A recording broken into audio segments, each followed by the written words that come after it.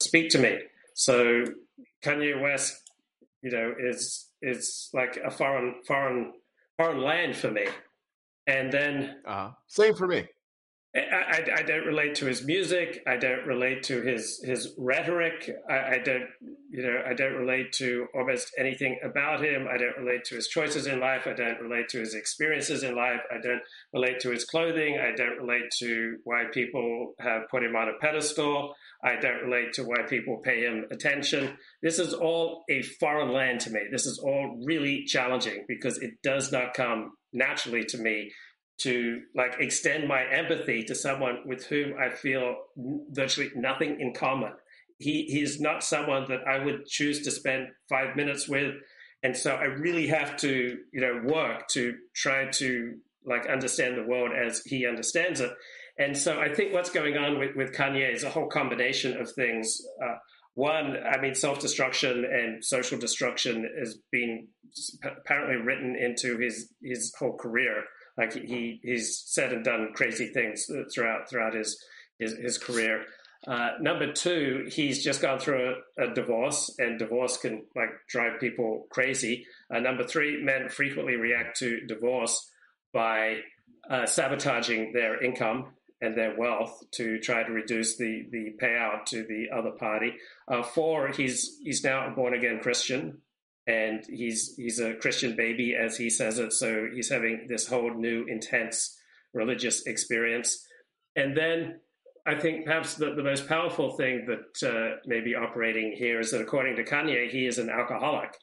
And Kanye said that when he wrote the tweet, tomorrow I'm going DEFCON 3 on the Jews, he was both drinking and smoking. And I assume when he said smoking, he wasn't meaning cigarettes.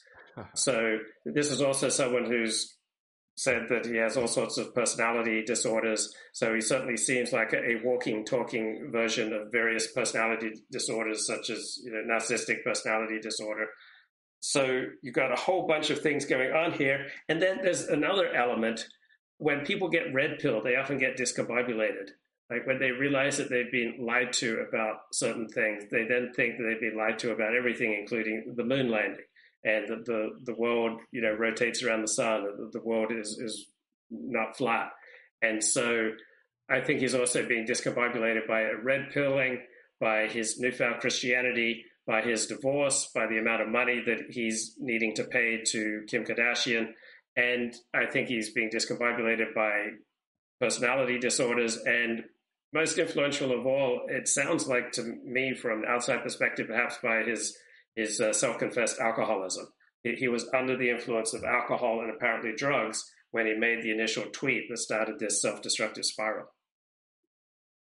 He hasn't backed down on it, though. One would think that after the high of alcohol and drugs wear off, the person would say, whoa, what the hell did I do? This is crazy. And then back down. But he's actually ratcheted things up to the point of identifying as a Nazi and praising Hitler, even stating his love for Hitler. It doesn't get much more explicit than that.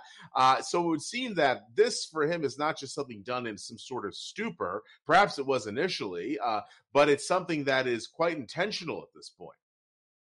Yeah, but it's intentional alcoholics and sex addicts and people under the force of compulsion do all sorts of crazy things. Like if you're in a bad state to begin with, then things will tend to spiral. I mean, I know in my life experience, I spiral, either spiral up or I spiral down. So I think spiraling is a very common human experience. And if you've staked out a claim in one area, it's very normal to try to defend it. And then the more you defend it, the more you get attacked. And so the more you kind of hunker down. Now, I don't think that Kanye West is all about genocide. All right. I just finished listening to the complete Alex Jones interview. And when he says, I love Hitler, he means that in the Christian sense that he loves everyone, right? He talks about he loves Stalin. He loves Chairman Mao. He loves the Zionists. He loves Ari Emanuel. He loves his bitterest enemies. So nowhere does Kanye endorse genocide or any of the horrible things that Hitler did. So when a Christian talks about they love everyone, and I also love Hitler and Stalin and Mao, that doesn't necessarily mean that they are endorsing the genocide carried out by Hitler, Stalin, and Mao. So I don't think he's a genocidal maniac. I don't think he intends harm to anyone. I think he's just in the grip of new ideas in connection with these other things that are troubling him. So words are only 10% of communication. And even if you just look at the words that Kanye is saying, there's nothing in there that he's endorsing starting a world war, that he's endorsing concentration camps, that he's endorsing repressing people, making legal legislation against people on the basis of their ethnicity or their religion. There's none of the horrible things that we all associate with Hitler is Kanye endorsing. So he's making a rhetorical point that he's willing to go there, say something that's the craziest thing you could possibly say. Like, I love Hitler, but he's saying it in a Christian context that he loves everyone.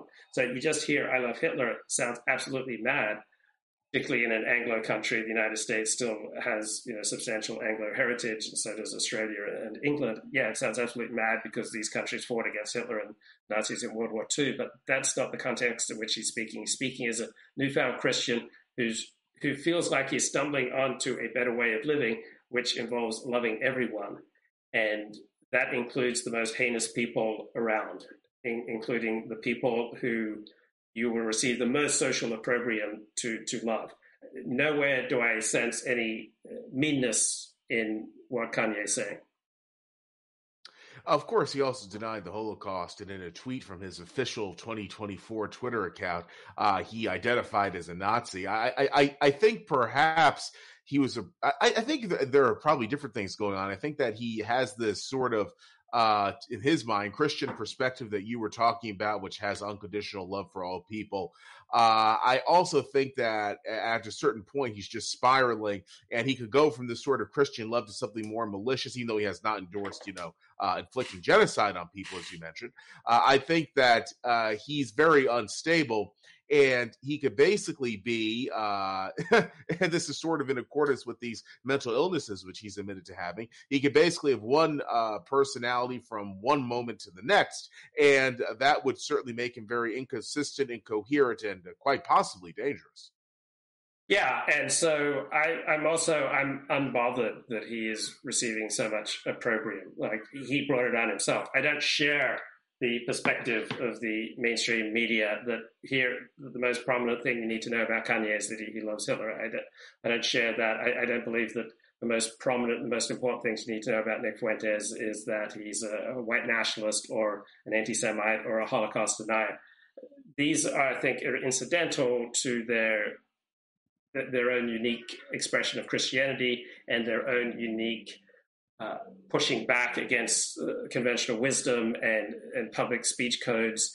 When you listen to Kanye and Nick Fuentes, they're not about doing harm to Jews, generally speaking. Now, they say wacky things about the Holocaust, which frequently presages, deeply disturbed people who are bent on harm. And it's entirely possible that Kanye and Nick could trigger individuals to do bad things, provide a temporary sense of unity for people who don't like Jews or who are antisocial. They feel like they found commonality with a celebrity. They found a new community. So there is some downside, but that's not the primary thing that leads to groups killing groups. The primary thing that leads groups killing groups is profound conflicts of interest. So I think it's entirely possible that even more people will be dissuaded against anti-Semitism and against Holocaust denial and against, white nationalism by what appears to be or what is presented as this Kanye West, Nick Fuentes, Milo Yiannopoulos clown show. Mm-hmm. It definitely is a clown show. Now, there are some people who actually like what Kanye West is doing because they think that it will, quote unquote, mainstream anti-Semitism. I agree with you that it's very unlikely this will happen. As a matter of fact, it's certainly harming the cause of anti-Semitism. And obviously, I don't think that's a bad thing that this that this concept is being having crazy sauce poured all over it. However, I do think that some of the people who think that in some way, shape, or form, what Ye, as he calls himself, or what Fuentes are doing, the people who think that this is somehow a positive endeavor or productive endeavor, these people must be tremendously disturbed, and I would imagine they would be unstable enough to do something quite terrible if given the opportunity. Right. So when you're dealing with antisocial, disturbed people, you don't want to be encouraging things that set them off. On the other hand, we don't need to give up free, other values. It's not like there's only one value in life, and that is to minimize the chance that the crazy, dysfunctional, antisocial people go off in a harmful way. There are also other values such as free discussion, freedom of speech, just opening the whole panoply of ideas and discussing them rationally so that certain disturbed individuals could misuse something. That doesn't mean that we say keep the speed limit at 10 miles an hour. So if we kept the speed limit at 10 miles an hour, 20,000 Americans a year would not die in auto accidents. But it would, considerably crimp our way of life. And if we restrict speech to the equivalent of driving a maximum of 10 miles an hour, that would have such a negative effect on our quality of life that it would not be worth it. And I don't believe, I've not seen evidence that there's a high correlation between quote unquote hate speech, which has no objective meaning, and hateful behavior. So we have millions of examples in history where people say hateful things without there being any mass murder or genocide. So on the other hand, it makes sense that sometimes hateful rhetoric does lead to hateful behavior. I'm just not convinced that the correlation is particularly high, because there's no objective definition of hate speech that would not include the Bible. And I certainly would not want to see the Bible banned or restricted.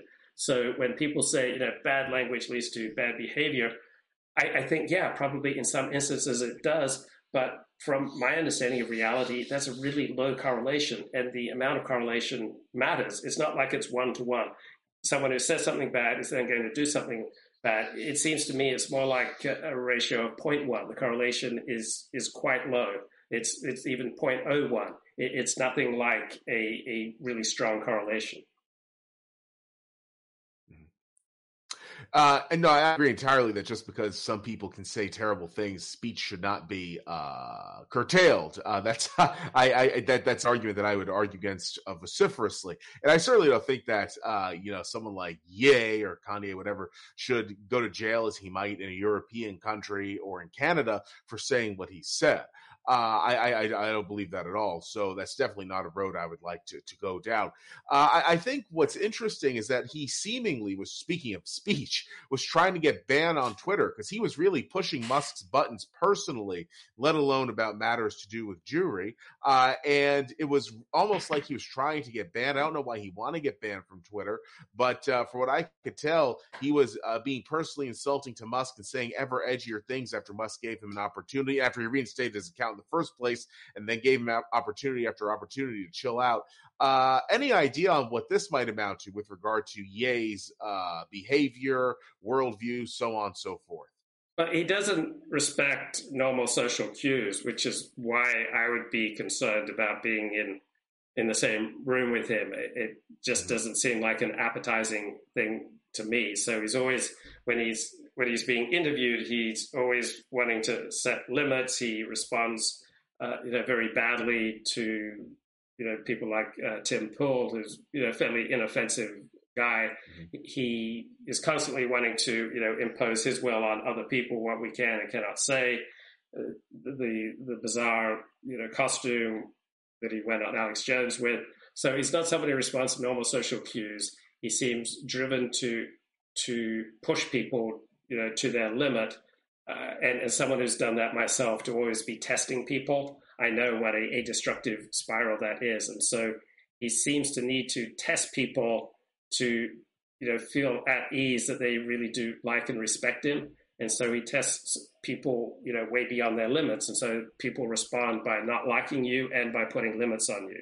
I don't know how anyone would interact with Ye without fairly quickly putting self-protective limits on him, because otherwise it seems like he'd just run you over, take over the conversation. And so there's this weird hypermania, like grandiosity, narcissism with him that anyone who has to interact with him is immediately going to put limits on him. There's like an insane overestimation of his own abilities and his own potential and his own capability. And so this drives people, and I know I've experienced this myself, that drives people to put limits on you. And then the narcissist and the grandiose personality like myself and like Kanye, we react very badly to limits, and we just double down, which usually leads to a self-destructive spiral and an antisocial direction, which seems to be what is happening with Kanye. Now, what about his 2024 presidential bid, which was announced, but it's not officially a thing yet in terms of a legal organization? He can't accept donations, basically. That's what I'm saying. What do you think this is? Do you think he's seriously trying to run for president, or do you think this is just some vehicle for him to get attention purely from the start? That's what it was intended to be, or maybe something else? Am I on the wrong track? I think it's just grandiosity. I mean, isn't that the most American thing? Like, isn't there, a story that, every American kid thinks he can grow up to become president one day, that if you're a great person, then, would you run for president? So, will Tom Brady run for president? Well, back in the day, would David Petraeus run for president? Dwight Eisenhower was a great general, so, well, he ran for president. So, we're influenced by the society that we're in, and there's kind of an ethos in America that if you are great or seem to be great, then people start talking about you running for president, and then the grandiose personality will seize on that and go, oh yeah, why not me? Why not me? So I don't think it's serious. He's not someone who strikes me as capable of running a serious political campaign, but it does seem like a typical discussion that someone with a grandiose sense of themselves would indulge in. Now, there is the theory, and I believe you began to touch on this earlier, that Kanye /Ye /West decided to do this whole meltdown because he wants to minimize his net worth, so he does not have to pay Kim Kardashian over $2 million a year, $200,000 a month in child support payments. And she's much wealthier than he is, so that on its own has to sting. She also very publicly carries on with other men, so that has to sting worse. So obviously, Kanye West's financial situation is quite terrible with this judgment. But the fact that he's paying someone who has more money than him and who's going to be publicly carrying on with other men as he gives her money, that just has to make it worse emotionally. So do you think that he has the intelligence or wherewithal to plan out something like this all along, just to make it a sort of basically pseudo asset protection scheme, this meltdown, knowing that it would cause him to lose all this money? Or do you think that that point of view, given someone like Kanye, is probably not accurate? Any take on it? I think it's probably a factor in the background. I don't think it's the driving factor. Another factor in the background is that earlier this year, he was planning to cut ties with middlemen such as Adidas and other companies that he was working with, because I think it's very common among many successful people that they think they can cut out the middleman and become even more successful. So Kanye wanted his own bank. He wanted to run his own, clothing operation. He wants to run for president. And so I think it's very typical for many celebrities and successful people to want to cut out the middleman. And so I think this was perhaps an even larger factor than wanting to, reduce his net worth so he doesn't have to pay out to Kim Kardashian. So I think a lot of these factors kind of coalesce. So the grandiosity that you don't need the middleman, grandiosity that, why not me? Why can't I be president? The taking the red pill and thinking that, now I've got insight into basic truths that the conventional discussion does not allow, the sense that you're special and that you don't have to play by the normal rules of the game. I think all these factors are coalescing into this spiral. Now, when you watch Alex Jones, his appearance on Alex Jones, it is compelling, and I wanted to just be able to dismiss it as just a complete clown show, because I don't relate to Kanye West in any normal way. But when I watched it, it did have a compelling quality. He's not just a madman. There are other things going on there, and he's not just an idiot. So if you rationally examine some things he's saying, such as, okay, blacks are having their own Holocaust due to the high rates of abortion, you can understand you can understand that point of view. It's not a crazy point of view. When he when he points out maybe that all his managers or agents were Jewish, that might be right. That there are a disproportionate number of Jews in Hollywood or in the agenting game or in management or in middleman positions. That's not a crazy thing to point out. And he made more sense in the Alex Jones interview than I expected. I thought just stark raving, mad, total clown show. It wasn't that. It also had a compelling nature to it that wasn't just purely train wreck. Right, there was a large degree of train wreck in what Kanye is doing. But if you're like me, if you really push and extend your empathy, you can kind of get a sense that he is like trying to touch on some powerful and important and thought-provoking issues. He just does it in a way that's not congenial to how I like to talk about things. Yeah, there's actually something I really want to get into with regard to him. But before I do that, touching on something we discussed before, Christianity, he did describe himself, as you said, as a baby Christian. But if one looks at how he's acting, such as how he acts in various situations, this bizarre play for dominance, being very impolite, saying things that are gratuitously offensive, none of this really gels with Christianity. Even though the New Testament contradicts itself, there are some general themes in there. And I think it's fair to say that Kanye is not acting in a very Christ-like manner. I'm not a Christian myself, neither are you, but I think even we could see as much. Do you think that the hypocrisy of this situation is something which weighs on him at all, or do you think maybe he doesn't take the religion seriously enough to have a weigh on him, or is it something else? Anything to say about this? Yeah, I'm not sure how seriously he takes his Christianity. I'm not sure how seriously Nick Fuentes takes his Christianity, because I don't see where it is biting into their natural appetites. Like if they're really taking Christ seriously, then you would see that it would have an inhibitory effect on indulging the basic drives. And Kanye makes it very clear that while he's all for Christ and God, he doesn't want it to restrict his access to supermodels. And so if he gets to a point where he is, feeling restricted to a monogamous way of life, and perhaps if he is indeed an alcoholic, then he should not be drinking and probably should not be smoking and doing drugs. If we see that it's having a serious inhibitory effect on his basic appetites, then I think we can take his claims of Christianity more seriously.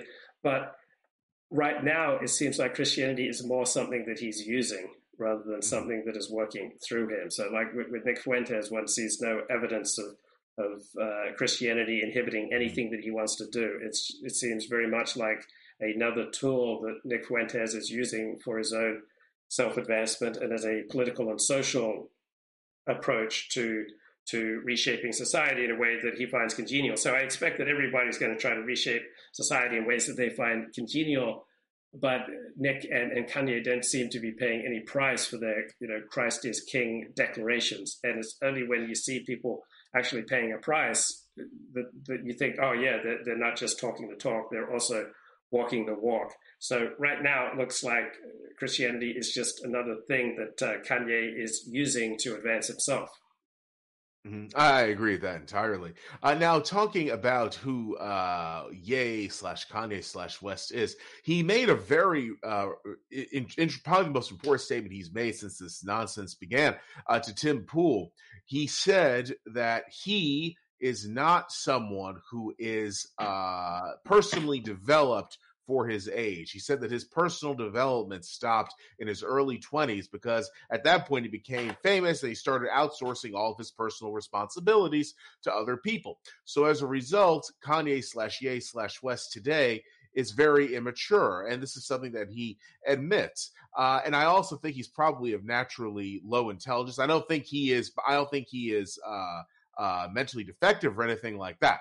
I think he probably has an IQ in the 80s, which is intelligent enough to do certain things, but, the guy is never going to be a biochemist. However, I think that if you combine his low intelligence and his severely retarded personal development, which is not talking about IQ in that regard, it's talking about what his maturity rate is. I think that he is someone who is uniquely predisposed to doing crazy things and to do stuff without expecting any sort of consequences for his actions. And I think he's been indulged by no shortage of people from many different walks of life over the years, over the decades. And now perhaps him having to account for what he's doing is causing him to just lose touch with reality and live more in a fantasy. And that certainly opens him up to people like Milo Yiannopoulos, Ali Akbar, now he calls himself Ali Alexander. And then there is the presence of Nick Fuentes, too. So it's an interesting and a very sad state of affairs. Anything to say about what I brought up? Yeah, I think you're absolutely right. Number one, I think what unites people like Alex Jones, Ali Akbar, Nick Fuentes, Milo Yiannopoulos, and Kanye West is their overwhelming grandiosity and their willingness to go to where the attention lies. I think this unites them much more powerfully than any particular ideology. This unites them more than anti-Semitism or white nationalism or American nationalism or the MAGA movement. That these are people strongly bent on self-advancement, going to where the attention goes. Number two, Neil Strauss, a Rolling Stone journalist, made the point that pretty much every rock star he met and got to know had the ability to, one, captivate a large audience, and number two, be absolutely helpless at the normal tasks of daily life. And I think that goes for Kanye West, but I think that would probably be true for a lot of other people in his genre. I think this is just pretty common to celebrities. And so at least with Kanye, you do get at times some self-awareness and some humility that is kind of winning. That is, he has a kind of a weird charisma about it. It's a very bizarre, interesting situation. Now, what about this whole thing with Fuentes and such? Now, Fuentes is interesting because, as we both know, he was until basically a few days ago, this Euro-American traditionalist focused on Euro-American history, heritage, and culture, and he actually has done things which could fairly be described as white nationalist or white supremacist. He certainly has dipped his toes into that pool. However, now he is in a servile position to a black man who acts in a very to say stereotypical sounds a bit nasty, but he acts in a way that is not becoming with regard to Afro-American stereotypes. So Fuentes basically has done a 180, it seems, on the racial issue, and I don't think he's even bringing up race much nowadays for obvious reasons. What do you think's going on with Fuentes here? Because this is a rather shocking pivot from my perspective with regard to him. I don't think Fuentes is shocking, and I don't think he is pivoting. He's never primarily made it his thing to denigrate black people. He's never really been a white nationalist. Mickey Kaus made this point in his weekly Parrot Room discussions with Robert Wright that Nick Fuentes, to the extent he's an anti-Semite, he's unlike all our previous understandings of anti-Semites. He is not primarily about trying to hurt the Jews. If he is a white nationalist, he's unlike pretty much any other white nationalist we've seen before. So I don't think anti-Semite, Holocaust denier, white nationalists really primarily apply to Nick. Nick is a fairly conservative guy with some open race realist attitudes and some Jewish skepticism that was a large part of traditional Christianity. So Nick doesn't really speak that differently than hundreds of thousands of Christians prior to World War II. So Nick is simply refusing to obey the new speech codes that have essentially applied to Christians since World War II, since the Holocaust, that they need to become more Jew sensitive. My father was born in 1929, and he had the same kind of Jew skeptical attitudes of Nick Fuentes. I don't think Holocaust denial is a primary part of Nick's campaign. He made one joke about it. Now, Kanye keeps denying the Holocaust, but he's not presenting any evidence. He's obviously not a scholar. He's not someone who's thinking things through. So I think with Nick, this is I would be my bent would be to look for a through line. So I think people make sense at least in their own head. So hating blacks was never a large part of Nick Fuentes.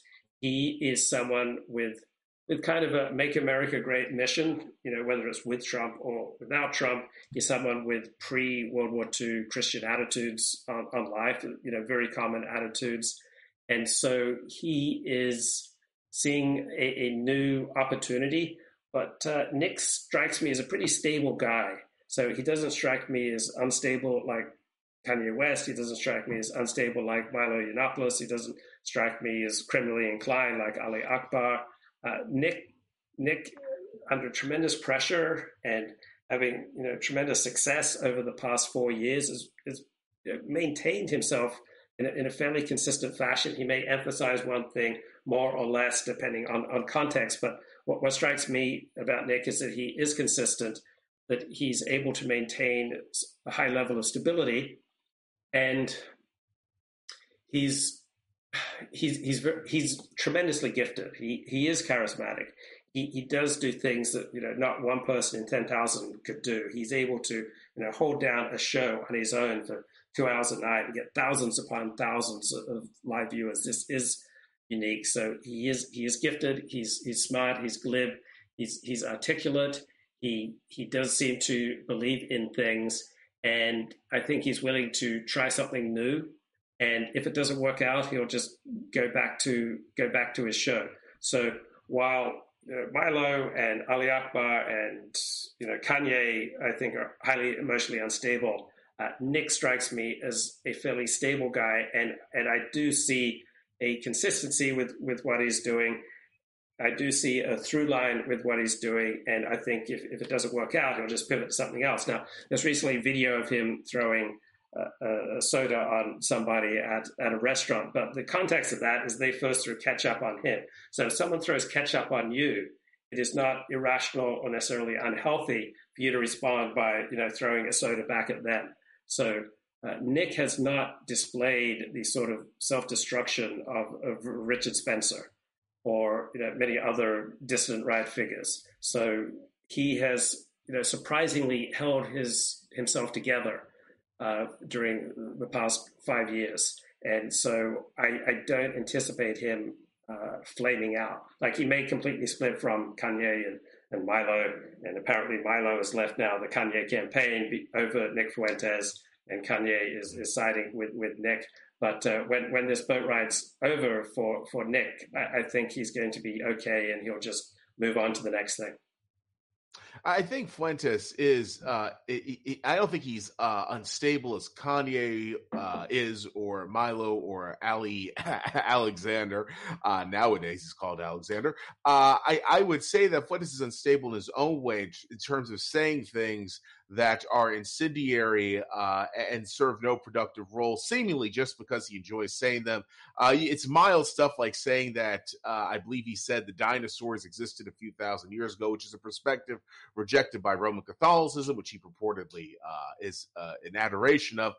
Then he's made statements about women being inherently evil. He's talked about burning females alive as witches.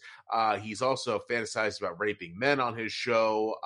He also was caught, despite his hardcore anti-gay posturing, with transvestite pornography, and that was only because he mistakenly revealed it during a live stream.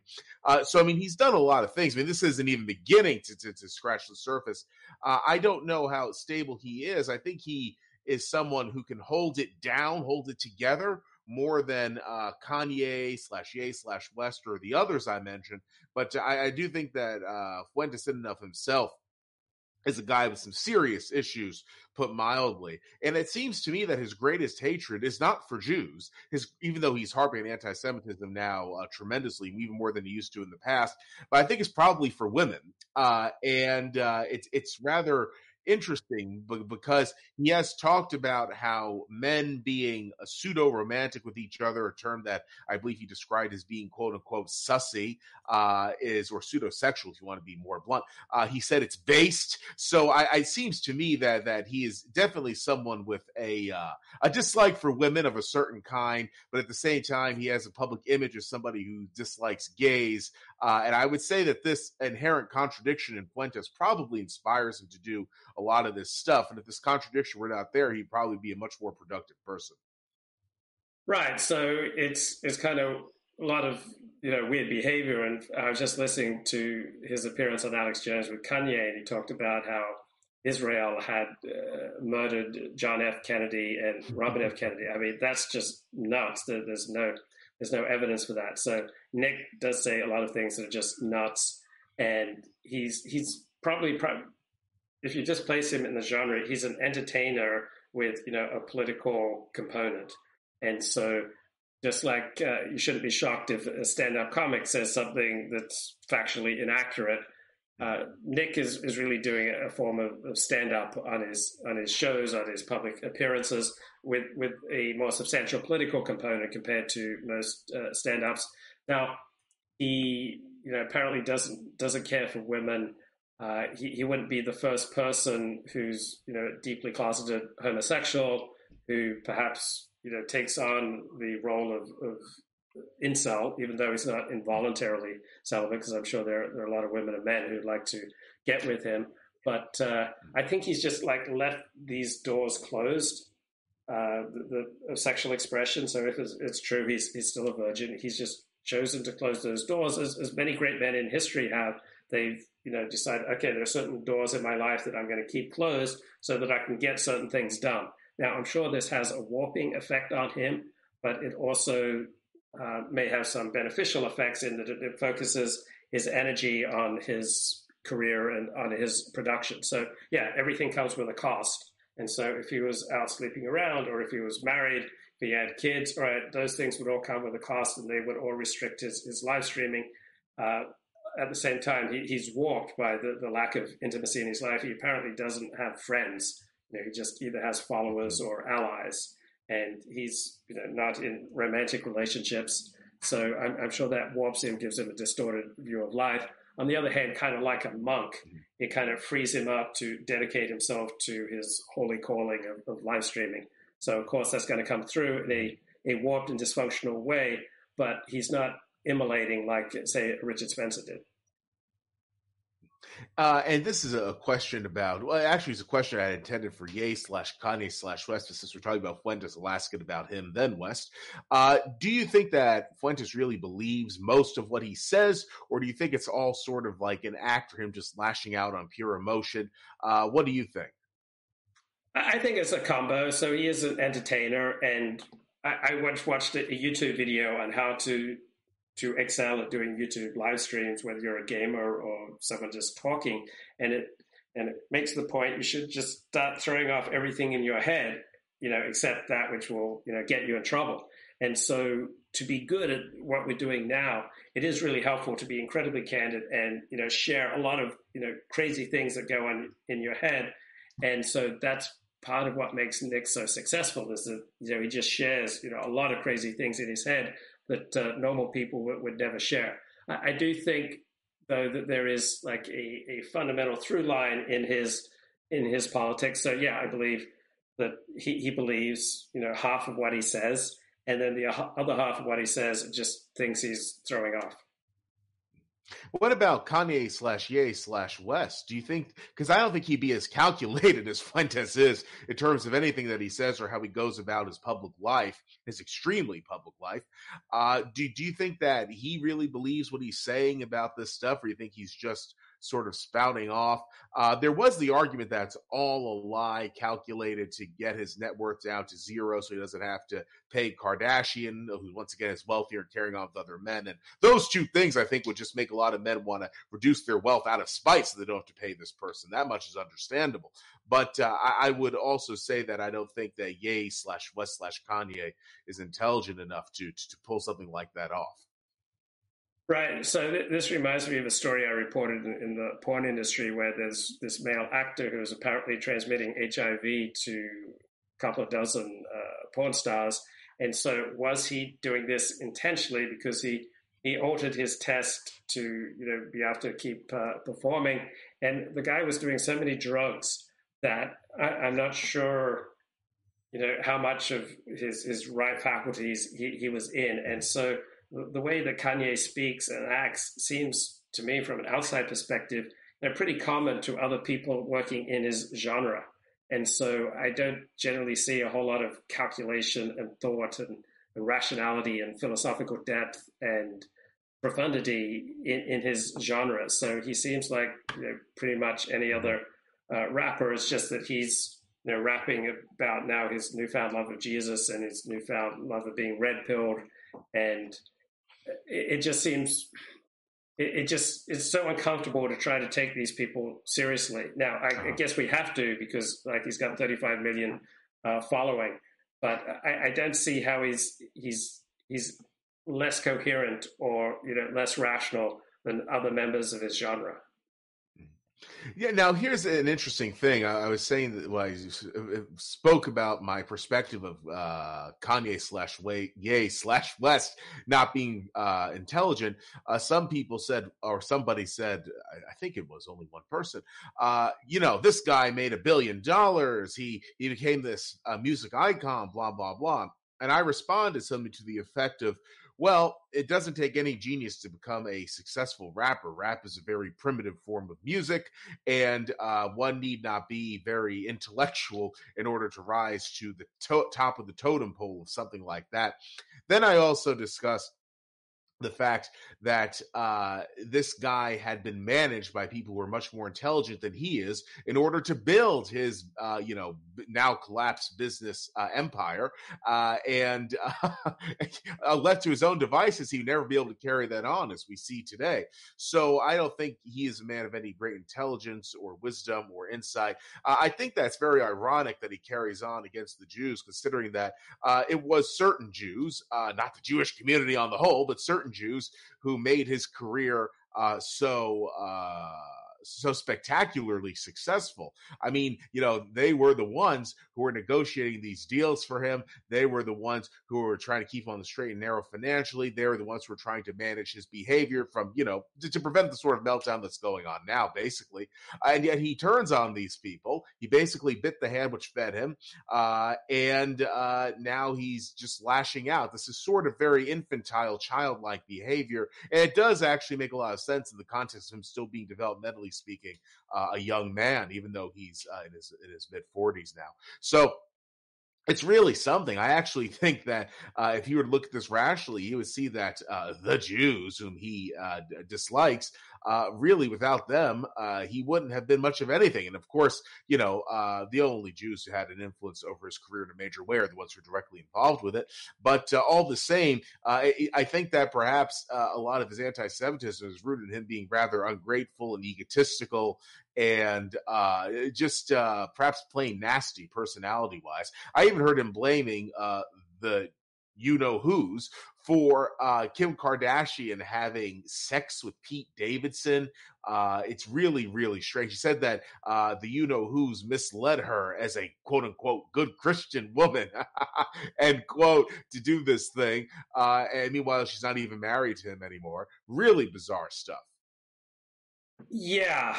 I mean, he is bizarre from my perspective, and I think from most people's perspective. On the other hand, I do think he's considerably more intelligent than you give him credit for. I would say in IQ in the 120s. So I give him credit for the things that he's built. He has built approximately $1 billion empire. Yeah, he had a lot of help with that, but I don't know anyone else with an IQ in the 80s who developed a $1 billion empire, even with a lot of help. I mean, normally people with I'm thinking of the boxer Muhammad Ali. He was illiterate, supposedly had an IQ in the 70s. He didn't build, this huge empire. He went through money fairly easily. So I do give Kanye credit for what he's built, even though it's all a foreign foreign world to me. And the nasty part of Kanye is also the charming part, in that he's very spontaneous. He just says what's on his head, and so that comes with lots of downsides, but it comes with lots of upsides. So apparently this is a man of, it seems to me, of considerable intelligence, considerable talent, considerable ability, all in areas that are a foreign language to me. And he's a difficult person, but many people who've accomplished great things, like Steve Jobs, also have been very difficult people. So I don't think we can primarily critique him on the basis of rationality. Obviously, Kanye West would fail, but perhaps we need to critique him primarily in terms of performance. And so, just like Richard Spencer, when he was a teenager, he thought he'd become a theater director one day, and that theatrical quality, I think, has pervaded everything that Richard Spencer has done publicly. I think that Kanye has the performer mentality, where he wants to compel your attention, where he wants to tell you stories that are new and exciting, that he wants to be cutting edge, that he always wants to be breaking through barriers. And this mentality can lead you to some dark areas, but it can also lead you to heights. Now, there are heights that are a completely foreign country to me. I can't speak Kanye. His success doesn't speak to me, but I do respect that he has accomplished things, even though they're completely foreign to me. And I think all great artists, and it kills me to talk about Kanye as a great artist, but it's possible, apparently, that he is a great artist. All great artists come with these dramatic downsides. Like if they weren't out there exploring things and saying things that they're not supposed to, they wouldn't accomplish the greatness. And enough people testify to Kanye's greatness that I have to be open to possibly he is a great artist, just in an art that I don't understand.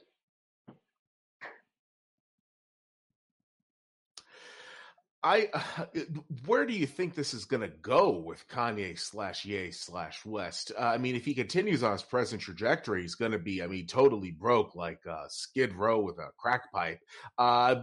Whether or not he'll continue on this trajectory, though, to me is the big question. Say in 3 years' time, where do you expect him to be? Maybe Louis Farrakhan is a good analogy. So normally you can't thrive in public life and be consistently critical of Jews. So normally you just get crushed. But Farrakhan has survived, and he's been fairly consistently critical of Jews.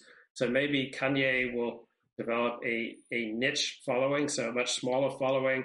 He'll pay a huge financial price for what he's done. But he will, find he's attracting, a new audience, and it may be very exciting for him. So, yeah, I'd say like a Louis Farrakhan, I think, would be a good analogy. He'll remain in public life. He'll remain essentially a persona non grata, but he'll be there kind of on the margins. Or a David Duke, right? David Duke, still shows up in the news. He's a punchline for a lot of jokes, but he still gets some news media attention. People still talk about him. So maybe, a Farrakhan trajectory. It could be. I don't think that I'm not a Farrakhan fan at all, needless to say, but I don't think that Kanye/Ye/West has Farrakhan's discipline. So I don't think he'd be able to make it as a Farrakhan type figure. I think that this continues to literally just be some guy out on the street on Alameda in LA, who's a transient and losing it, because he's literally going to go through everything financially at this rate, between his obligations to Kardashian, his obligations to the IRS, the fact that he no longer has this money coming in from these merchandising agreements, the royalties from his music obviously don't all go to him. There's a cut that goes to others who managed him and to his record label. So I think that there is a real danger of him just completely bottoming out financially and going into serious debt, because obviously the child support judgment that's not going anywhere, especially in a state like California. So it's really sad that he's like this, but I don't think he'll ever be anywhere. I don't think he'll ever be as wealthy as he once was again. And I don't know that he'll ever be able to pull himself to a point where he could just be self-sustaining financially. Yeah, I'm open to a more positive trajectory for Kanye than you are, but he's made many surprising moves in his life. So he may find a surprising way to get out of this, and he may get some surprising guidance that he actually listens to. So I don't America loves redemption, and so I, I see positive things in his future. On the other hand, what happens to so many rappers? They get shot. They self-destruct in so many ways. They get AIDS. They die frequently horrible deaths. Now, I think he's considerably more intelligent than most rappers. That I see a brighter future possibility for him. On the other hand, if he got institutionalized, if he did the ultimate in self-destruction, it wouldn't surprise me.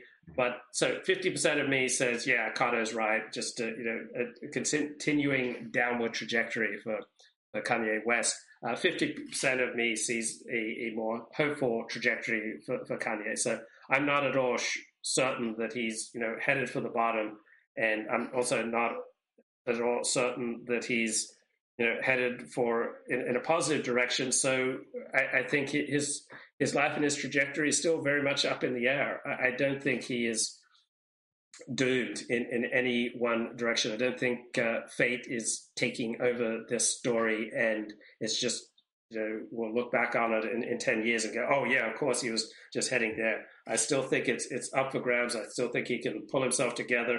I think he can say things that are less inflammatory, more helpful to people, that are more pro-social, that he might listen to wiser heads, and he might even turn this thing around.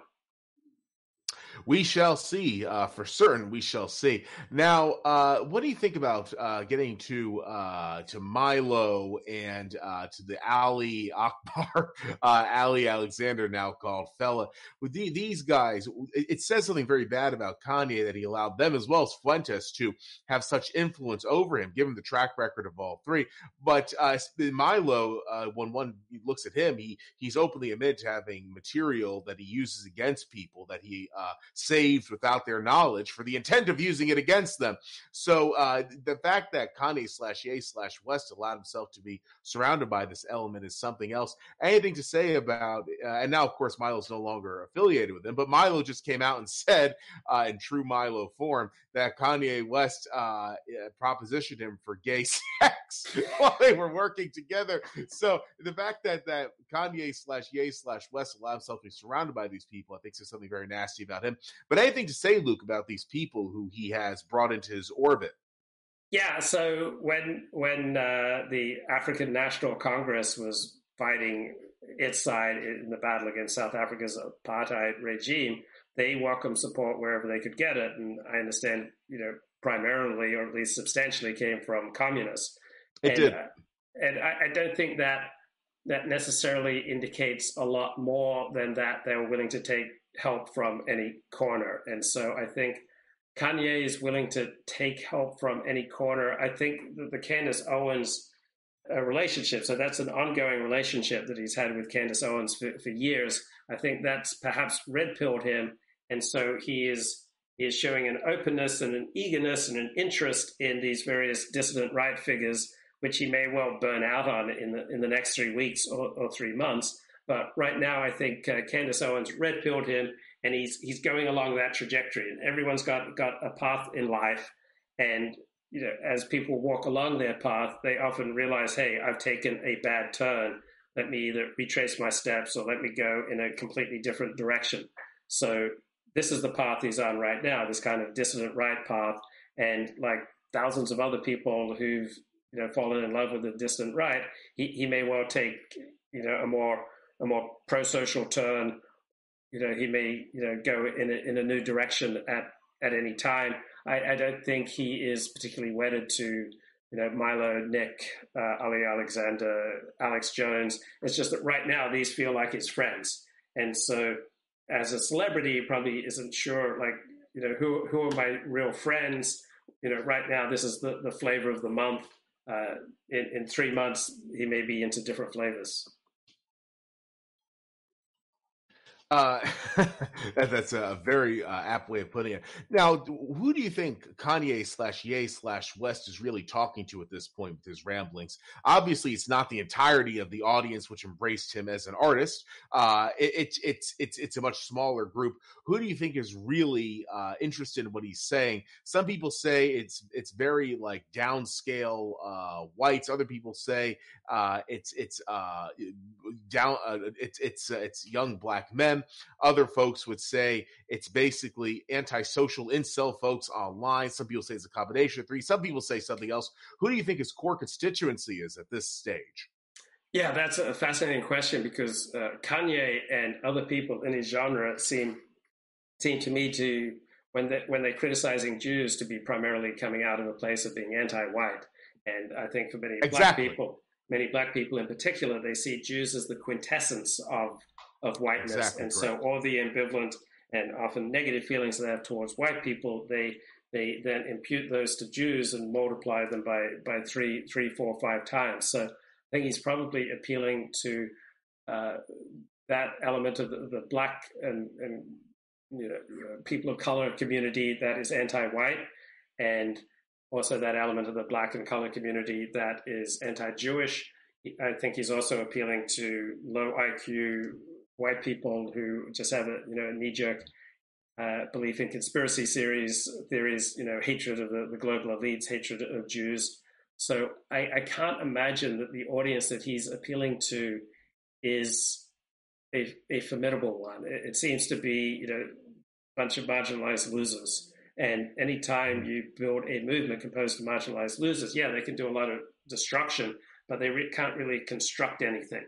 So I don't see any indication that anything that Kanye, Milo, and Nick are doing right now is going to build anything. All I can see is that it's going to destroy things because they're speaking in a way that just primarily appeals to marginalized losers. I was just listening to Nick Fuentes on Alex Jones with Kanye West, and he said all sorts of inflammatory, completely false things about the Talmud and Judaism, how it's A-OK with pedophilia, like just awful, hateful, stupid, wrong, factually incorrect, dumb things, just tossing it off that, Nick, might have seen in a tweet somewhere and just assumes that it's accurate because it's useful for him.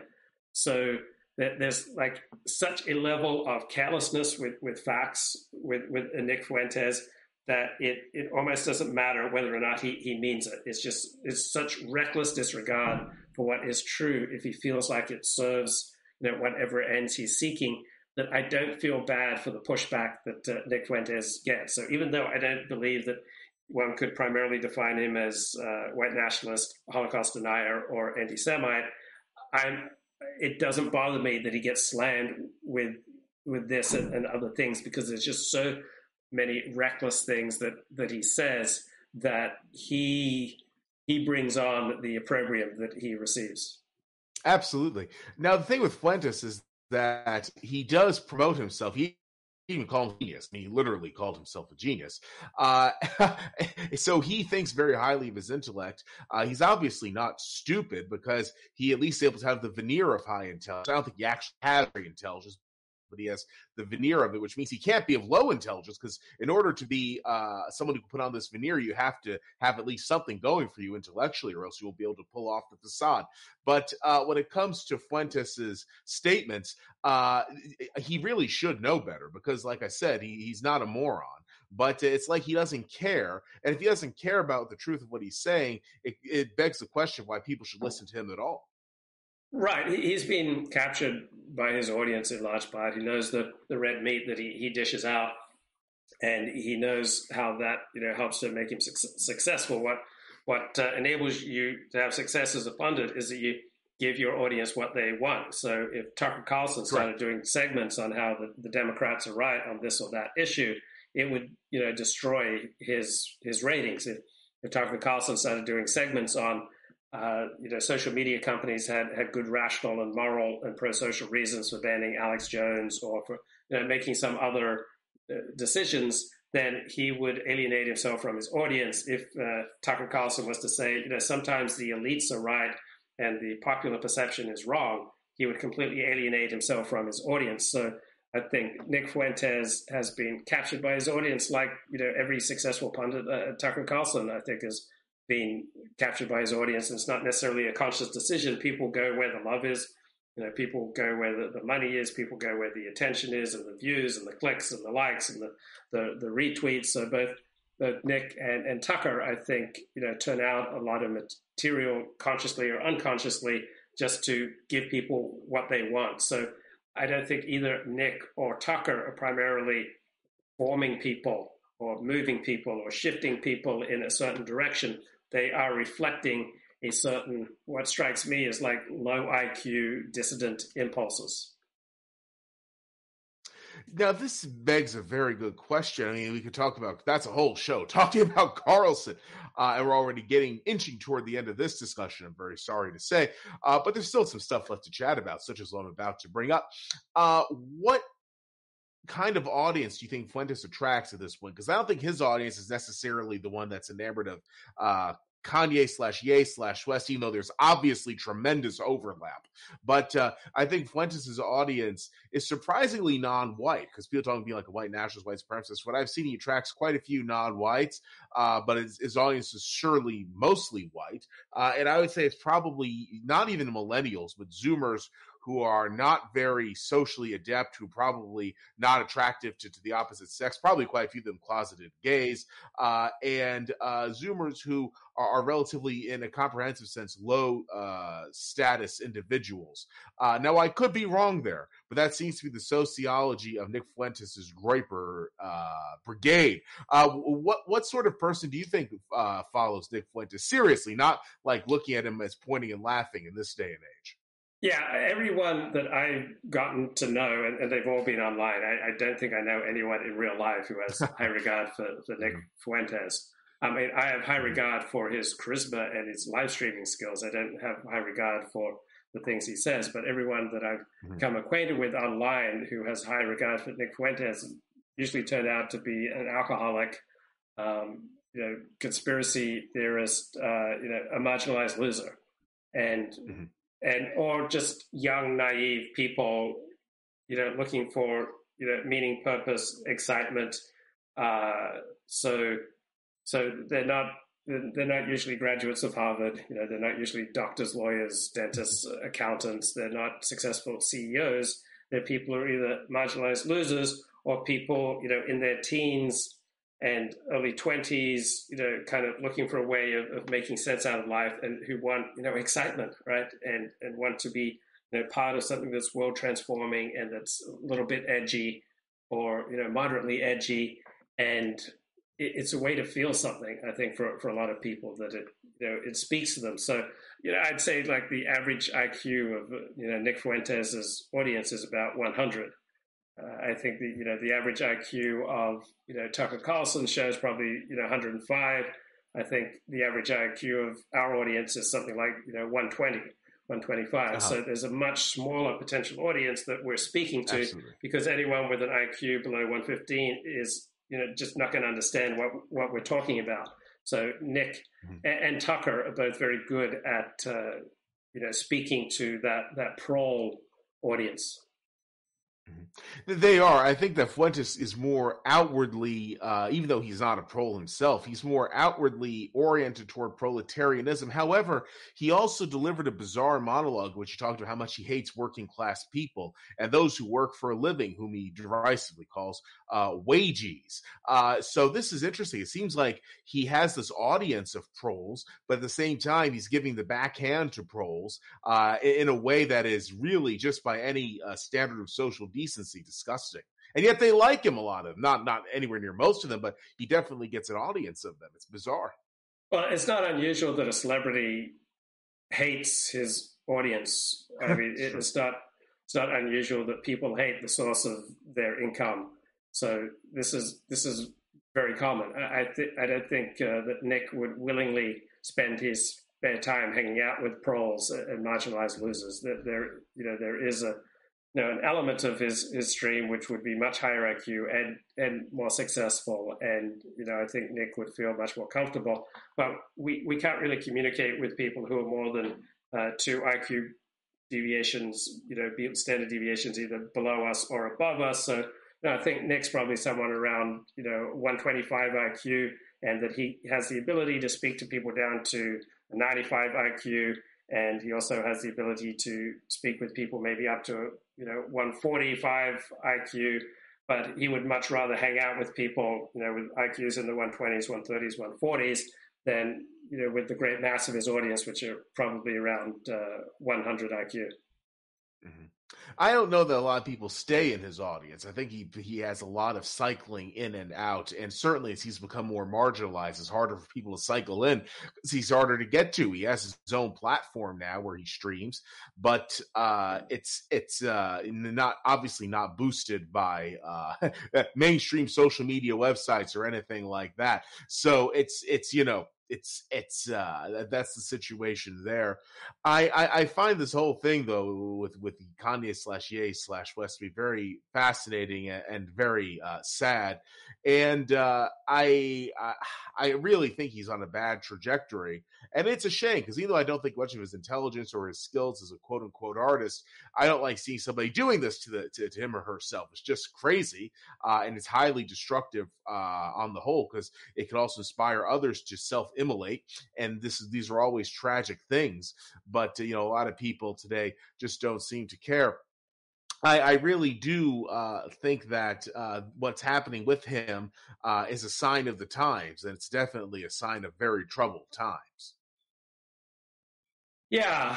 So I think I'll go back to point number one of my perspective, and that just came to me a few minutes before we did this show when I was listening to Kanye talk on Alex Jones, that one, he regards himself as an alcoholic, and yet two, he was drinking and smoking when he made I'm Going DEFCON 3 on the juice. So this is someone in the grip of a compulsion that apparently is stronger than he is. And I think if he got sober, I think we'd see very different behavior from Kanye West. And so this is true for a lot of people. If you get into a spot of gratitude, it can just completely transform how you see the world. So you can think about your boss and think about everything that's wrong with your boss, or you can think about the things that are good with your boss. You can think about family and the kind and loving things they've done for you, and from that place you'll act and speak very differently than if you were just fixated and cataloging everything that your family's done wrong or done bad by you. So I think when people can get into a place of gratitude for the kindness and love that's been shown to them, and then wanting to hold on to those relationships where they've experienced kindness and love, then you see reality much more clearly and you behave in a much socially responsible manner. But if you create a following, which I think Nick has done and Kanye has done and Richard has done in the past, following that is primarily based around hatred for outgroups, then that encourages your worst impulses. And certainly, so one has to sober up, which means not just quitting the drugs and the alcohol and the pornography and self-destructive relationships, but also get into a place where you keep at the forefront of your mind the relationships that are most important to you. So most of my closest friendships are with Orthodox Jews, and I kind of carry a sense of those connections with me, even when I'm live streaming with secularist Joseph Cotto, or when I'm walking down the street. Those are the most important relationships. Like, that is the container in which I live my life. I have a sense of the love and connection that I feel and experience within Orthodox Judaism, and then I carry that out into everything else I do. So I wouldn't want to be seen doing anything antisocial. I wouldn't want to be seen, doing anything bad or just even looking inappropriate, because it could, hurt and affect those most important relationships. Now, if your most important relationships are by people who are consumed with hatred and loathing and fear of outgroups, then that's only going to encourage the worst in you. So people have to connect to to those who have shown them love and to maintain those relationships. And if you're trying to fill yourself with outside attention, which seems like what Kanye is doing and what Nick Fuentes is doing, you're just going to be a bottomless hole. That's also like a Richard Spencer. He, whenever you used to see him on a live stream, he was always drinking liquor. Now he sounds, even though he's gone towards the left in many ways, he speaks in a much more sober way these days. Why does he speak in a more sober way? Because he's quit drinking. Right. So Richard Spencer on alcohol and on drugs is a very different person from a Richard Spencer who's sober. I think Kanye West, who is abstaining from drugs and alcohol, is going to be a very different person than a Kanye West indulging drugs and alcohol. And then a Kanye West who is focusing on those relationships that are most important to him from people who've given him love and kindness, and gets into a place of feeling gratitude for people who've extended love and kindness for him. If he lives in that space, if he's connected to that feeling and then is in that mode, he will make much more pro-social decisions. He will make wiser, more sober decisions. So you can get hooked on a lot of things, including fear and loathing for out groups, drugs, alcohol, sex, pornography, etc. But we have to connect to those relationships that are most important, because then we see the world more clearly and we behave in a much more effective manner. Without question, I mean I agree with that entirely. Before we really do begin to wrap things up, what Richard Spencer's arc has been a truly astounding one. He was somebody who was very openly, one might say, white nationalist or even white supremacist, and he now is someone who sounds totally, to me, you cannot separate him from the rhetoric on MSNBC. Now, I totally understand leaving the white nationalist / white supremacist movement. It's a good thing. These are toxic movements. But it's to the extent that he has changed his views, it seems to me almost artificial in that he would just, do this 180. It's really, really, to me, strange. Typically, one would think that people would reconsider their views, have more nuanced takes on this, that, the other thing, not just chuck everything out and then adopt everything from the other side. Anything to say about this, Luke? Well, I think if you simply sober up, you then take into consideration the effect of your words on your most important relationships and your social position. So I think you can account for much of Richard Spencer's change from simply sobering up, and he wants to hang out with a certain crowd. He wants to have a certain life, and the way he was speaking when he was under the influence of drugs and alcohol is simply not compatible with the type of life that he likes. So I think most of us resonate to a certain aesthetic, and then we develop an ideology that justifies that aesthetic. Or most of us resonate with a certain social crowd or social group, and then we develop our politics or our religious denomination based on what will connect us to that group of people that we most want to hang out with. So I think a lot of it is just sobering up, but I don't feel like Richard's on a positive trajectory, because I've sensed zero introspection about the negative effect he's had on other people. So as soon as I hear Richard Spencer talking about how I feel like I harmed a lot of people, I feel like I led a lot of people in a bad direction, I feel like I was an antisocial influence, I feel like I encouraged many bad things in people, I feel like I was getting drunk on having people give me Heil Hitler salutes. I think that I had a very negative and damaging effect on the MAGA movement and on Donald Trump.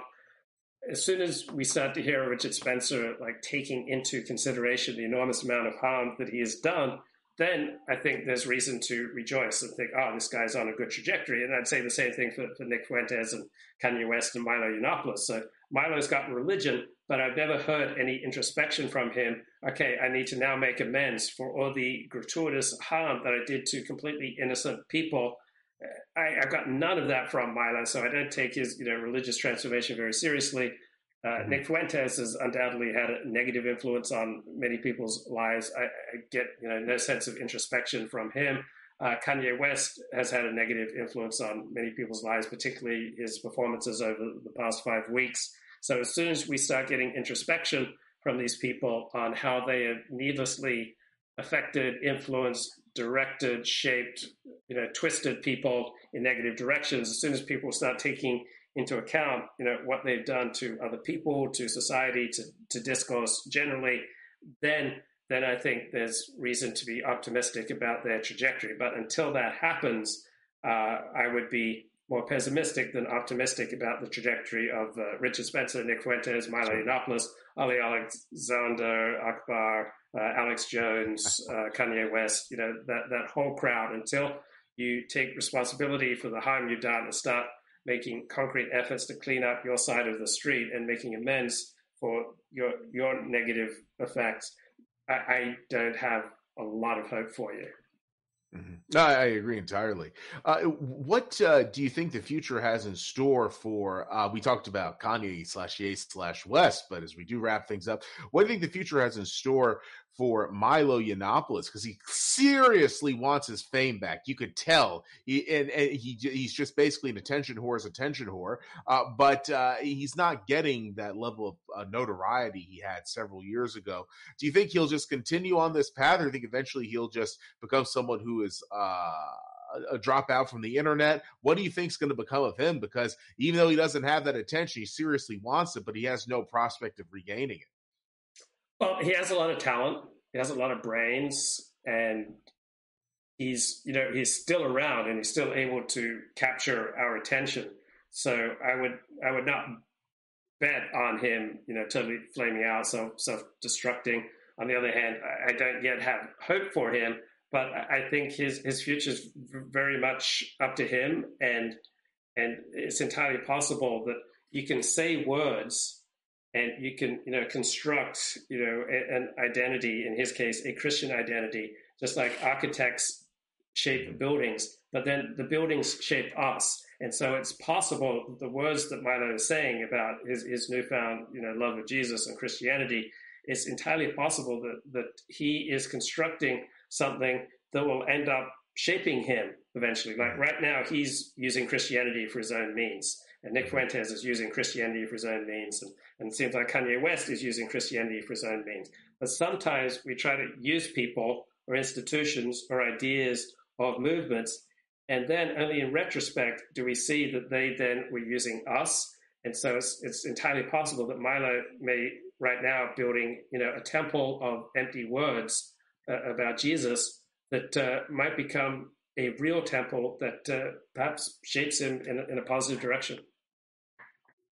And finally, Nick Fuentes, what do you think the future has in store for him? He's probably, aside from Kanye, the most interesting person here because he had a massive following a few years ago on YouTube. He's getting like 250,000 views per episode between people who watched during a live stream and those who watched the replay. And now he's down to his website where he gets, I think, on average about 6,000 views live, 6,000 views afterward. It's a fraction of what he used to get.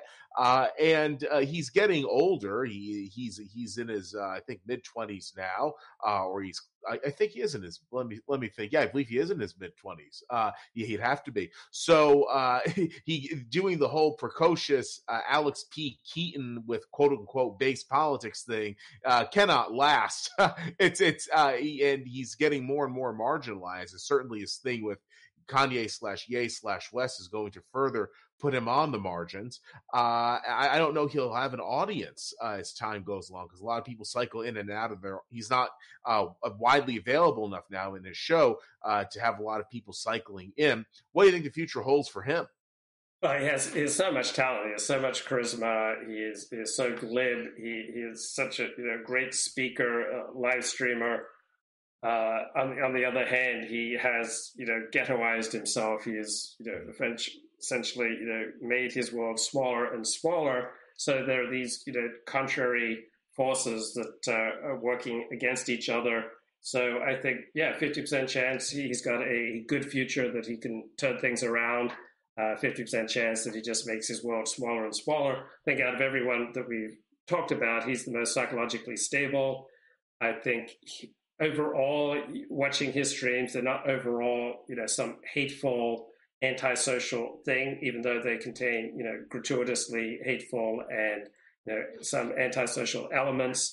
But most of his streaming is just kind of, fun Zoomer level entertainment. So he doesn't have the Heil Hitler toxicity of Richard Spencer. So yeah, I think very good chance, 50% chance that he can expand his world, expand his life, turn things into a more positive direction. He seems the most stable out of everyone that we've talked about. And so therefore, I think he is the most adept at, grappling with reality and being effective, with reality. And this is a question about Zoomers, because obviously you cannot really discuss what is going on with Fuentes or Kanye/Ye/West and not talk about Zoomers. Zoomers, to me, seem a particularly troubled generation. They are the generation, and I say this as millennial, I believe you'd be Generation X, if I'm not mistaken. The Zoomers seem to me to be a group that is uniquely untethered to reality. They're not very interested in consistency. If you talk to them about hypocrisy, as I've tried to do, they're not terribly interested in it. Even millennials were interested in not being hypocrites, but Zoomers, they kind of like have a detachment from life that's quote unquote ironic, and they don't take much of anything seriously. I think a lot of this is because they are the first totally online, and in some cases extremely online generation, where they grew up with these pseudo-anonymous internet accounts, which would lead them to adopt and discard identities in rapid succession. So after a while, they do stuff and they're never held to account for it. And it's sort of like the old rules don't apply to them, or so they think. But I think Zoomers are very bad when it comes to socialization and when it comes to dealing with adversity and when it comes to basically managing their emotions. I think you certainly see a lot of that in Nick and his followers. Anything to say about Zoomers? Do you think I'm off base, on base? What's going on? I tend to be skeptical of too much assertion about generations. So I think Zoomers will be just as productive and just as flawed as prior generations. I mean, obviously, technology, they live more of their lives online, and so there will be both a price to pay from that and good things to come from that. So I have as much hope and expectation from Zoomers as any other generation that we've had roll through here. And finally, if Kanye/Ye/West were listening to this, I don't think he ever will, but if he did, what advice would you give him to turn his ship around? Get away, get sober, get a sponsor, work the 12 steps, get a good non-Jewish psychiatrist, get a good non-Jewish psychologist, therapist, get a sober companion, get friends who are good people, get guidance from Christian clergy that you trust, like Nick and Kanye, wave their Christianity around like a bloody flag, but you never hear any Christian clergy actually supporting them. So I think if Kanye and Nick were part of a concrete Christian community where they'd get feedback from the fellow members of the community, where they would have clergy who they would listen to, that would have a sobering effect and a productive and positive effect on their lives. Most people do better living life in community rather than as isolated, atomized individuals. Only isolated, atomized individuals can say and do the crazy things that Nick Fuentes, Kanye West, Ali Alexander, Milo Yiannopoulos have done. If these people all along were part of a concrete Christian community with rules and traditions, and they were getting feedback from other members of their community, and they had clergy who they need to listen to, that they would not have gotten into the mess that they've made. And that is tonight's show. Luke, thank you very much for stopping by. I hope to see you here again very soon. There's no shortage of interesting stuff for us to chat about. And if you wouldn't mind sharing, where can people find your stuff? Oh, great. Yeah. So I'm on Twitter /Luke Ford, Facebook /Luke C. Ford, website's lukeford.net. I've got 2 YouTube channels, Luke Ford Livestreams 18 and Luke is Back. I'm also on Rumble /Luke Ford. I'm on Odyssey. And send me an email, lukeisback@gmail.com. Excellent. And I hope people do check your stuff out. It is very interesting, and I do look forward to our next chat, as I mentioned. Once again, Luke, thank you very much for stopping by today. Thank you. Take care, Joseph.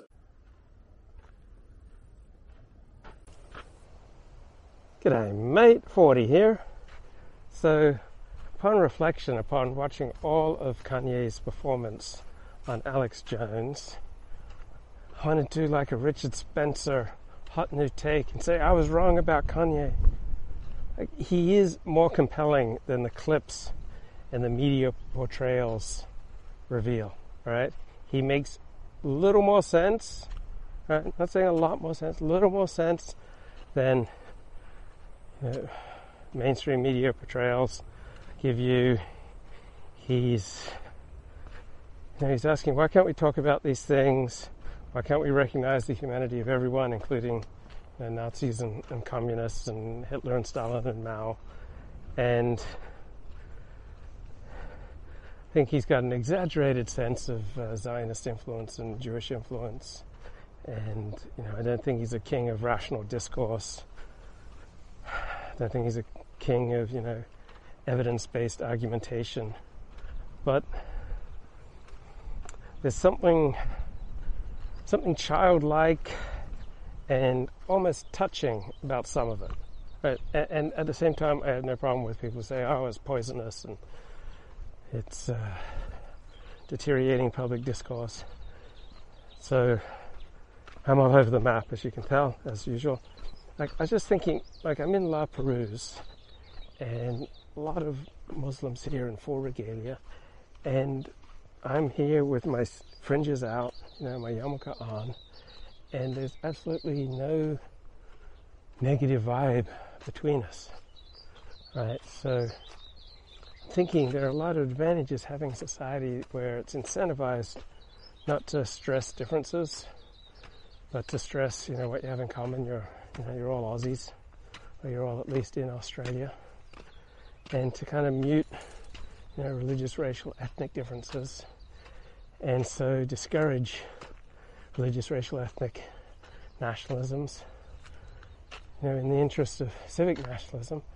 And that's not to deny exclusive religious truth claims, but how do you carry them? Do you carry them in a heavy way, in a way that puts people off, or do you maybe not emphasize them? And just because you're a civic nationalist, look, we're all Australians, we're all patriotic Australians here, doesn't mean that you don't have religious, ideological, and other forms of nationalism going on. But maybe you just don't talk about them publicly, right?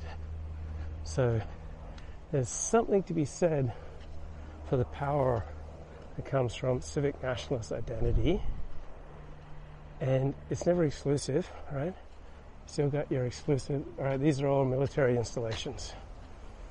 So you still got your racial, religious, ethnic, and ideological understandings of nationalism.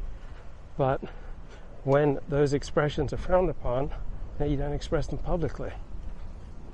I was walking with this Israeli Orthodox Jew in Los Angeles, and he was yelling out, "Death to the Arabs." It's I understand your sentiment. I just don't think that's a good idea to yell out loud in front of Jews or non-Jews. Just maybe play it cool. Right? You don't have to wear your hatred for Arabs on your sleeve. Also, I don't think that intensity of outrage, or hatred, really serves you at this time and place, right? If you're about to go into battle, right, then that level of intensity serves you. But normally, it doesn't serve you to have antipathy for outgroups at more than about a 3 out of 10. Now, Fred Luskin, Stanford psychologist, wrote the book on forgiveness called Forgive for Good. But he doesn't work with intractable enmities between groups where there's no political solution. So he works with people in Northern Ireland, right, Protestants and Catholics, right? But that's only after there's been a political solution found. So he doesn't work with Middle Eastern Muslims and Jews because he doesn't like to feel bad. As there's no political solution for the enmity right now, he just doesn't think that his work can be effective. So that's powerful. If you've got a festering, open conflict for which there is no political solution, then forgiveness is not necessarily going to be viable. And this is Fred Luskin, right? The author of Forgive for Good, right? So if you're living in an area that is riven by racial, religious, ethnic, or ideological conflict, and there's no political solution, right? So some Americans right now are living in a situation where they feel like there's no political solution for the enmity between their side and the other side. And forgiveness may not be effective in these situations. This is Fred Luskin talking. This isn't Forty talking. This isn't Richard Spencer talking. This isn't Kanye West talking or Alex Jones. This is Fred Luskin, Stanford psychologist, Forgive for Good dude. Without political solution, you're not going to make much progress on forgiveness. Like where the wounds are raw, right? Where the conflict remains existential, as intellectuals would like to say, but where conflict remains life and death in your feeling, then forgiveness is a lot more difficult, so much so that Fred Luskin and Stanford don't even want to attempt it. Right? It's that difficult. So, yeah, generally speaking, having a forgiving attitude serves you. And Fred Luskin used the unbelievable example, I think, of Amy Bull, an American university student who came to South Africa to do good, and her killers saw her as a representative of apartheid and murdered her. Then her parents, to deal with their grief, set up a foundation in her name that employed her killers and worked with her killers. And that's kind of unbelievable from my perspective, but if that helped them deal with their pain, so if forgiveness is good for you selfishly, then who am I to argue against employing your daughter's killers, right? So if you've been through unbelievable amounts of pain and you get to lead a better life because you've learned to forgive the other side, then I have no argument against you, right? Whatever gets you through the night. But where the conflicts have no political solution, then forgiveness is a lot more difficult. Now, some people may adopt an attitude of release. So Fred Luskin's thinking forgiveness means that you accept that you can't undo the past. Right? You can't make the past better. You can't fix the past. So if you just recognize that limitation that you can't fix the past, then forgiveness is really just release and letting go. There's nothing you can do about spilt milk. And he says that we will be more effective at life, we will be happier, we will see things more clearly, we will be more at ease with ourselves and with other people if we adopt an attitude of gratitude and love. Right? So think about someone who's been kind to you, think about someone who's been loving to you, and come from that place, right? Rather than the place of hatred and anger and resentment, and maybe come from the place of gratitude for having had that experience of being loved and treasured and nurtured and had beautiful things done for you. That you'll be more effective, that you'll be calmer, that you'll be healthier, that you'll be happier. Right? So I deal with a lot of political, religious, cultural conflict on my show. And so when people's wounds are raw, you're not gonna make much progress. But it's just over there, little ways, that Captain Cook first set foot on Australia. So just across the bay there, a few miles away, maybe 2 miles away, that's where Captain Cook landed. So these used to be military installations here, keeping Australia safe. But I like Luskin's insights. I think they're profound. Think of someone who loved you, and think of the gratitude that you feel for someone who's been kind to you, and then come from that place, right? Rather than keeping a tally of people who you hate. So, these are more kind of like 40 here. power dynamics. Let's listen to Richard Spencer's latest Twitter space. So a lot of people are being let back on to Twitter. And I've seen a number of these accounts. To be frank, they're not really accounts that I like. Andrew England. If they never came back. But I also value the idea of having a clear terms of service. And, you know, you play ball with the TOS, you get to stay on. And really focusing on destroying bot traffic. So Andrew Anglin is back on Twitter apparently, but he's not the Andrew Anglin of Daily Stormer fame. He has considerably moderated his approach. He's a kinder, gentler Andrew Anglin. It sounds like he's willing to play within the terms of service. So does he deserve a second chance? Remember, Richard said he didn't expect that Elon Musk would make any substantial difference to Twitter, which is completely false. Promoting an authentic account, I think that's overall a good thing. And Musk hasn't always lived up to his own principles, but, well, there it is. Nobody ever lives up to all of their own principles, so that's not a big deal. One of these accounts that was a let back on, among various other kind of paleo-conservatives and Catholics and so on, one of the accounts that was pretty notable was Andrew Anglin. So Anglin, as I'm sure you know, is probably one of the most notorious people on Earth, I guess. And kind of fascinating in that way, to be objective about things. He was very much into conspiracy theories. Of note, someone who's researched it told me that his first ever post was actually anti-NATO. Think of that what you will. Might very well just be a coincidence. He, of course, got into neo-Nazism and then got into the Trump movement. And, you know, I can't even remember all of the different fads, I guess is the best way to describe them, that he's gotten into over the years. White Sharia, I remember that one. The attack on e-girls. We're just conservatives. I think he had a banner saying this is Ronald Reagan's favorite website.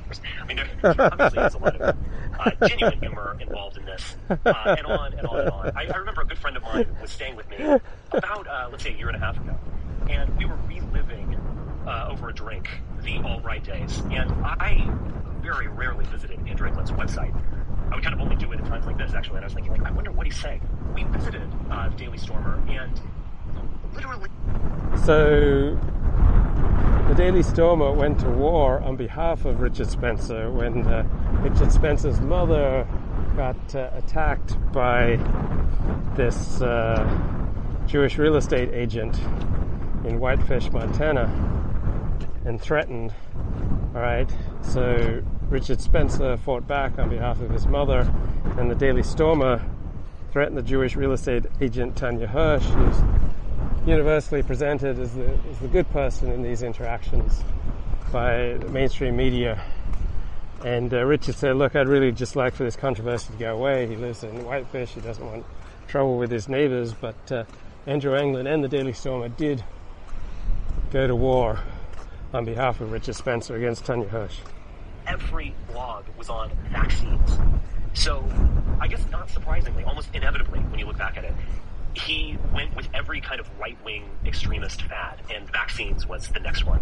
I I know for certain, actually, someone sent me this link that he is very much on board in the EA movement. So I was thinking, now I'm just going to look at the power dynamics of this. I'm not really going to make a value judgment or anything. So someone sent me a link to Latest, and I saw it was almost like entering a time machine. It just took me back to the crazy alt-right days.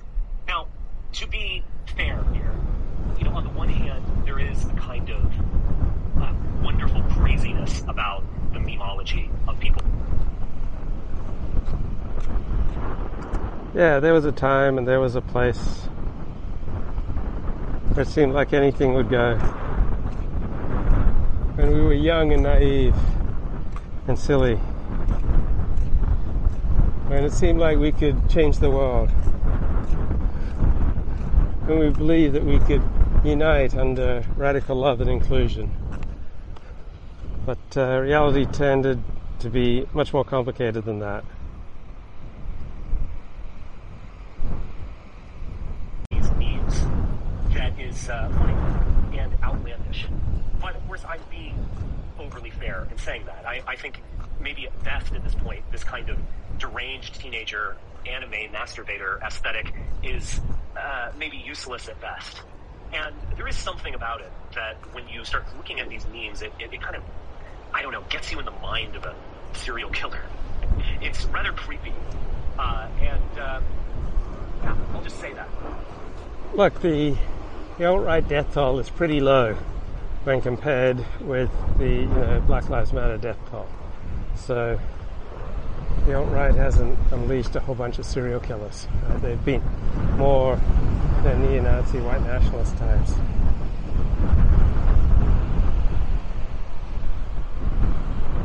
There's something genuinely creepy about it. But anyway, he is totally on board the A train. He was also allowed back onto Twitter very recently. I think 3 days ago, let's say. Now, I think there's some interesting power dynamics going on here.